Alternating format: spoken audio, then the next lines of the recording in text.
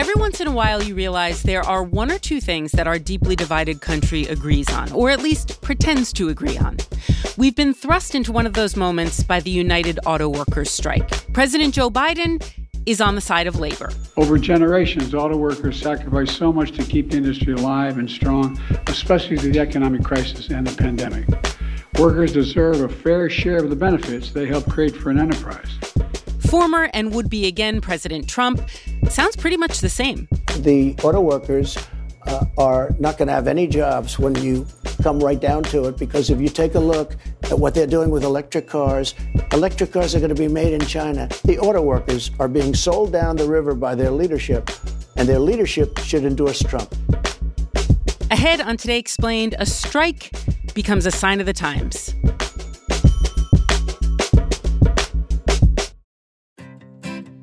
Support for this show comes from Slack. You're a growing business, and you can't afford to slow down.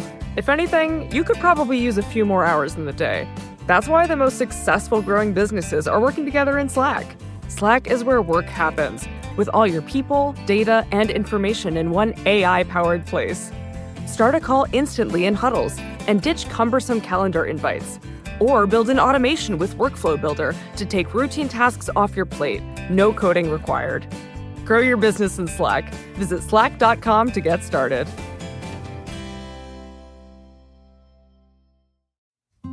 Support for this show comes from Sylvan Learning. When children love learning, they can tackle any challenge life throws at them. Sylvan's Insight Assessment can help you determine if your child is ready for what's ahead. It can also identify gaps in learning and point out areas that could be of concern for your child so they can tackle what's to come. And right now, it's the best price of the year at $29. Go to sylvan29.com to learn more and get your child's assessment for only $29. That's SYLVAN 29.com. What do we want? Today Explained. When do we want it? Now! Nora Eckert. I'm an auto reporter for the Wall Street Journal. I'm in Detroit, Michigan. There's a lot happening in Detroit. I'd say that there's a lot of energy and a lot of anxiety right now about the ongoing auto strike. What do the auto workers want? The auto workers want better quality of life, better pay, and more paid time off. So they've logged really long hours during the pandemic. A lot of them even worked through the bankruptcies during the Great Recession, and they want to see some form of that back, whether in their wages or in their benefits. We are committed to winning an agreement with the Big Three that reflects the incredible sacrifice and contributions UAW members have made to these companies. We must show the companies you are ready to join the stand-up strike at a moment's notice. And we must show the world that our fight is a righteous fight. The union initially came out with a 40% pay increase demand. That's budged slightly as negotiations have continued, but we're right down to like the 35, mid-30s range now. So a pretty significant wage increase, but the union actually looked at, they said, how the Big Three CEOs have notched a similar pay increase over the last 4 years. You know, the CEOs gave themselves a 40% pay increase over the last 4 years.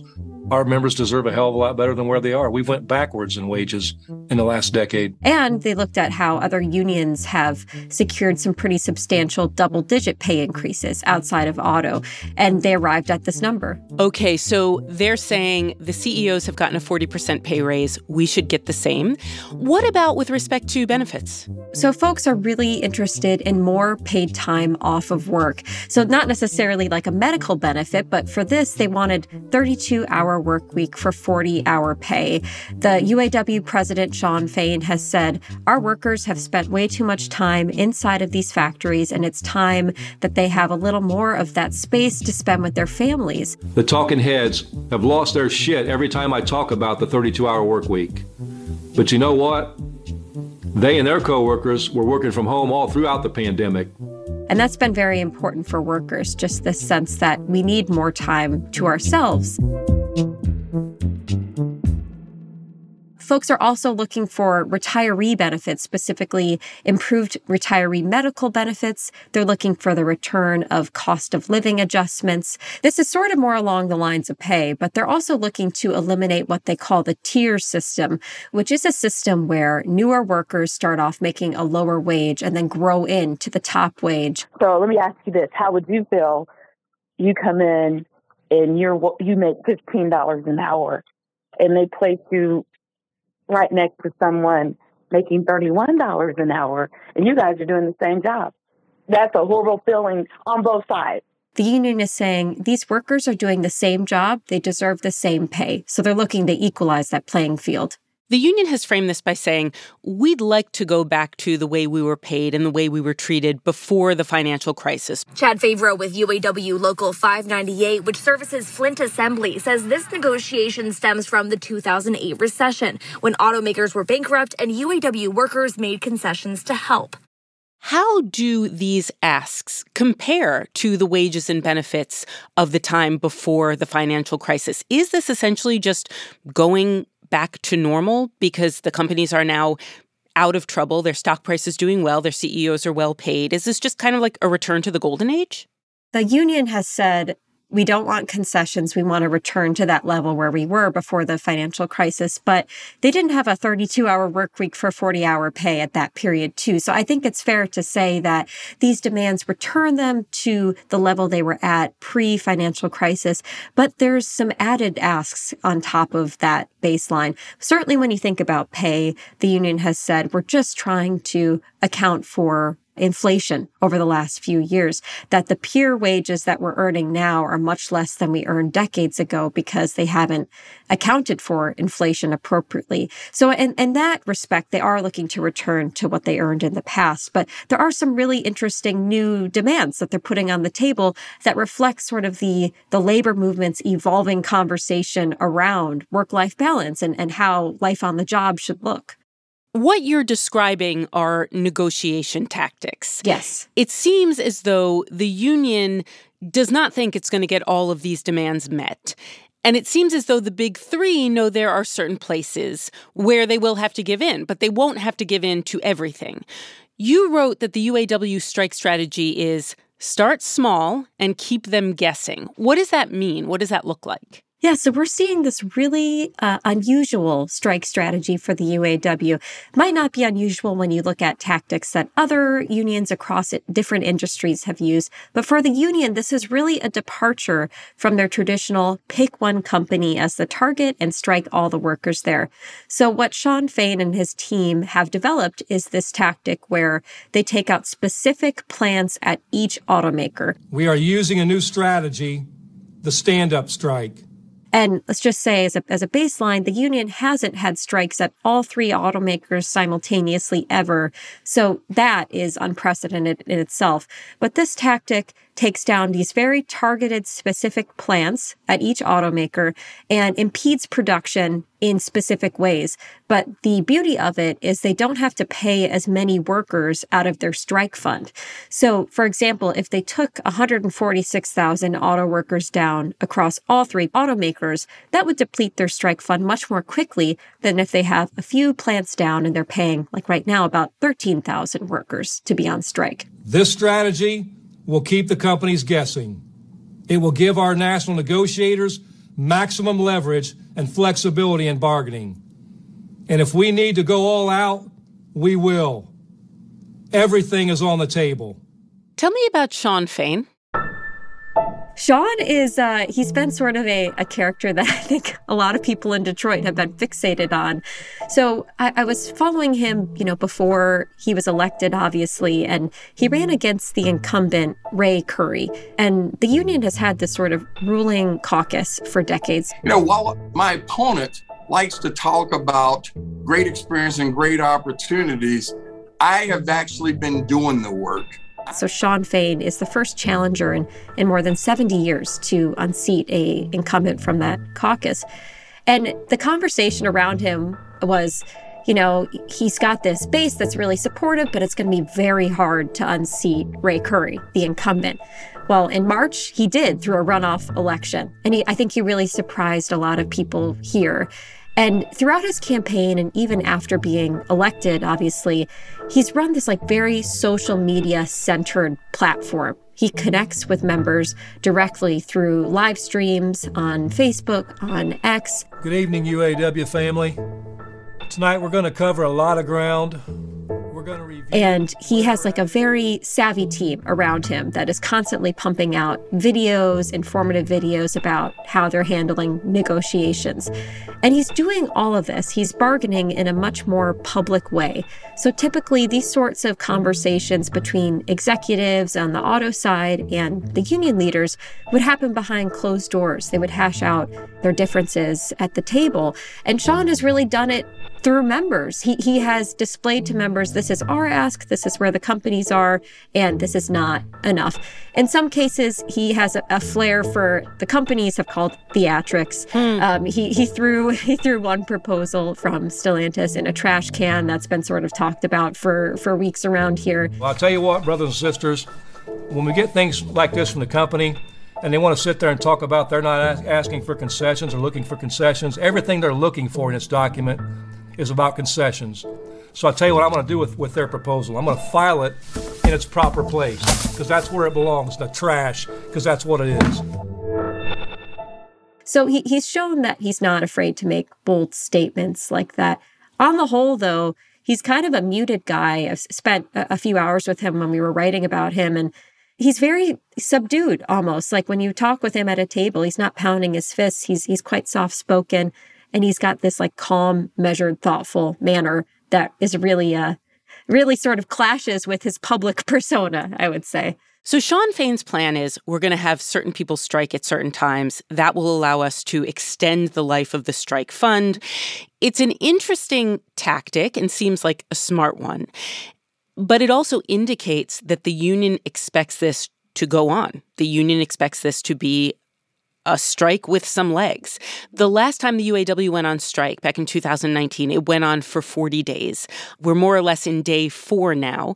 For people like you who have some expertise, what do you think we're looking at here in terms of length? Yeah, I think that's totally fair to consider this as a strategy that could be drawn out. But I also think it's important to consider that one of the reasons the union took this approach was they wanted to show to the automakers that they were interested in continuing to bargain.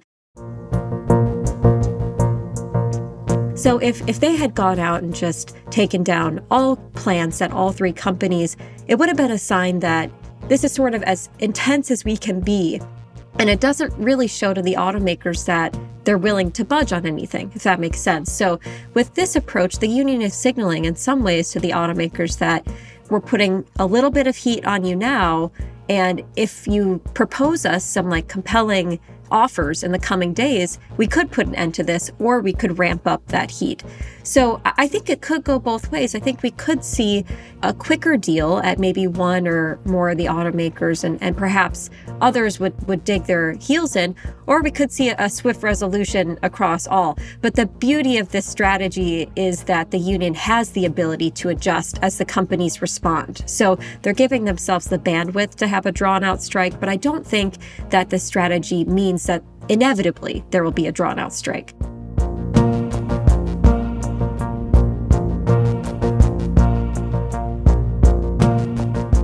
Nora Eckert of the Wall Street Journal on what the UAW and President Shawn Fain want. Coming up the Raw, what do the CEOs of the Big Three want?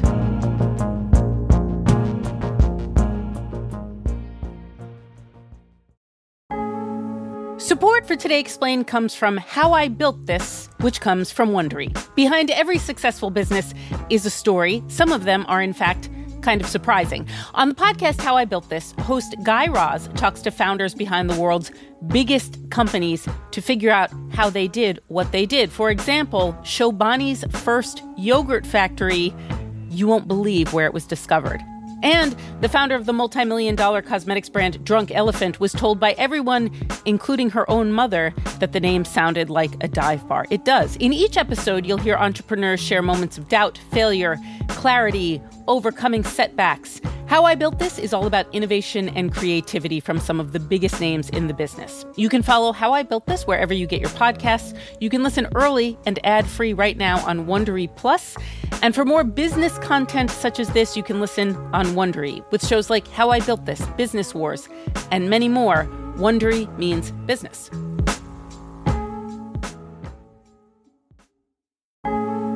Support for Today Explained comes from Ramp. This ad goes out to all the finance professionals looking for love. I'm just kidding. Looking for a better way to simplify business finance across expenses, vendor payments, and accounting. And to all the accountants tired of the same old finance software, Ramp may be the answer you've been looking for. Ramp is the corporate card and spend management software designed to help you save time and put money back in your pocket. So what does that mean? Well, according to Ramp, they give finance teams unprecedented control and insight into company spending, issue cards to every employee with limits and restrictions, automate expense reporting so you don't waste time. Ramp says its accounting software automatically collects receipts and categorizes your expenses in real time so that you don't have to. That could put an end to chasing down receipts and to your employees spending hours submitting expense reports.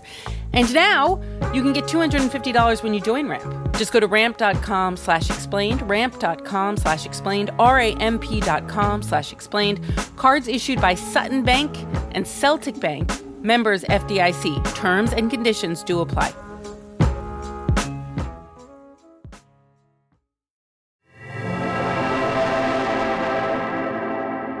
It's Today Explained. I'm Noelle King. Go ahead, Professor. Just give me your full name and tell me what you do. Merrick Masters, Professor of Business at Wayne State University in Detroit. Rock City! Once upon a time, we would think of Detroit and we would think of the big car companies.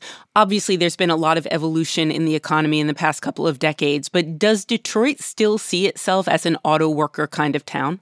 Well, I think Detroit still sees itself very much as a working class town. The auto industry is a shell of its former self, but it's still heavily concentrated in this area. We consider ourselves very much dependent on the auto industry, and it is very much a signature of our city, being the Motor City. Says that Detroit can't build great cars anymore. We learned in the first half of the show what the employees, what the workers want. Broadly, why are they not getting what they want? Well, I think their ask is very high. That's the number one reason. And the union has put itself in the position where it really wants to go back and get many of the things that it gave away about 15 years ago during the bankruptcy era. We gave up a lot of stuff when the auto industry had its crash a few years ago. We gave it up willingly. Now it's just time for them to give it back willingly. And the companies are just not willing to do that. Now, the question is whether on some of the other items they can find common ground. And so far, they haven't got close enough to reach that point. The UAW president, Shawn Fain, is playing a big part in all of this, of course, as you would imagine, and he's asking what seems to be a relatively simple question. If profits for these companies are soaring, these companies are doing well by most metrics. When you look at the Q3 report from General Motors, really every metric was better than expected, better than analysts were expecting. Why is that not reflected in the paychecks of the people who work for the company? Well, I think the companies would respond and say that it is reflected in the paychecks. They do give profit sharing. And so they look at this as they have generous packages now. And it's also important to remember that they have gold plate medical care. So from the company's perspective, they think this is a very good package that they already have. They're willing to embellish it in many significant ways, but they're not willing to double their hourly labor costs and go from $65 an hour to $140 or even more. That would just be, to them, unsustainable. In 2019, General Motors workers went on a strike that lasted for about 40 days. Nearly 50,000 United Auto Workers striking against General Motors this morning. 55 plants all around the country shut down. We are standing up for fair wages. We are standing up for affordable, quality health care. We are standing up for our share of the profits. I have to think that the car companies are looking back at that strike and saying, What did we lose? Where did we end up on the other side of it? What did the losses on either side look like in 2019? Well, for General Motors, it lost about $3.6 billion in revenue. I think from the union side, it didn't have the heavy strike benefit payments that it does right now. But for both sides, it was costly. And you have to ask yourself, did they really make back all that they gave in terms of, the cost that they suffered when they negotiated a new contract? And I think right now they're facing this different dynamic. The competition, even though it was stiff then, is much stiffer now. They've got the advent of the non-union electrical companies in the U.S., the Teslas. 60% of the EVs that were sold in the first half of this year, according to Motor Intelligence, were Teslas. The rising influence of China in the electrical vehicle market. At Shanghai's International Auto Show this year, the heavyweights aren't GM or Ford, they're Chinese brands. And the Europeans who are pursuing this aggressively. Welcome to the BMW i4 M50, the first ever all-electric car from BMW M. As well as the traditional foreign transplant companies that are investing heavily in electrical vehicles in the United States and producing them here. The real question is whether we'll lead or we'll fall behind in the race to the future, or whether we'll build these vehicles and the batteries that go in them here in the United States rely on other countries, or whether the jobs to build these vehicles and batteries are good-paying union jobs. And it costs about $4 billion to produce an EV plant. So it's expensive, and they're all committed to going out of the internal combustion engine business.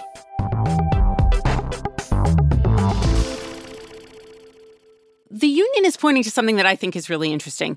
Americans are increasingly concerned, and we have been for probably about a decade, about what CEOs are making, right? We know that CEOs used to make 10 or 12 times what an employee would make. Now, in some cases, it's 300 times, 1,000 times.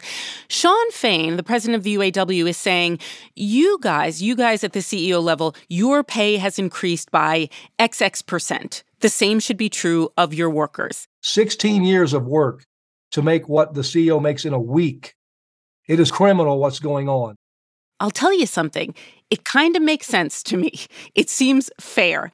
Shawn Fain, you're right, has cited that on average, the pay of the executives has gone up 40% over the life of the last contract, and he wants the workers to get the same amount. The workers today, on average, make about $30 an hour. And they're asking essentially in the UAW's original proposal to get up to about $43 an hour. So they weren't asking for too much of an increase over what inflation would have been if they'd have had the COLA, the cost of living allowance, which they gave up in 2007. If they'd have had that enabled them to keep pace with inflation. So the union is saying, we gave up an awful lot. We had wage freezes. We gave up retiree health care. We gave up defined benefit pension plans.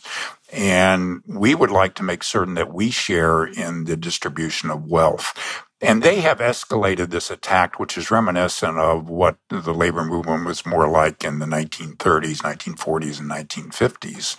As a struggle between labor and capital, between rich and poor, and between the have and have-nots, and actually between good and evil. I've heard talking heads saying our contract demands are class warfare. That's laughable. I see you laughing already, Bernie. I am laughing because that is what we have experienced for 40 years, except the wrong class keeps winning. And so therefore, they view this as a just cause to increase the wages of the workers and also to make certain that the workers are not harmed during the transition to electrification. You are very informed. You're in the area. You've heard the discussions. You've seen the back and forth. Do you think this is more likely to be a short strike or a long strike? I think it has a distinct potential of being a very long strike.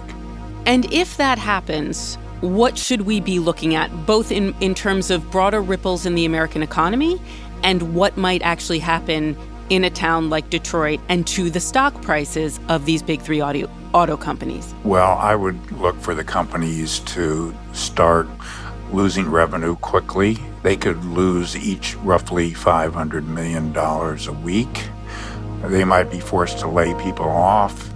I think that you could see ultimately, a crippling strike could force restructuring in the industry, and you may see a different nameplate out in front of the company's buildings. Merrick Masters of Wayne State University. Today's episode was produced by John Ahrens and Miles Bryan. It was edited by Miranda Kennedy and fact-checked by Amanda Llewellyn and Hadi Muagdi. Our engineer is Patrick Boyd. I'm Noelle King. It's Today Explained.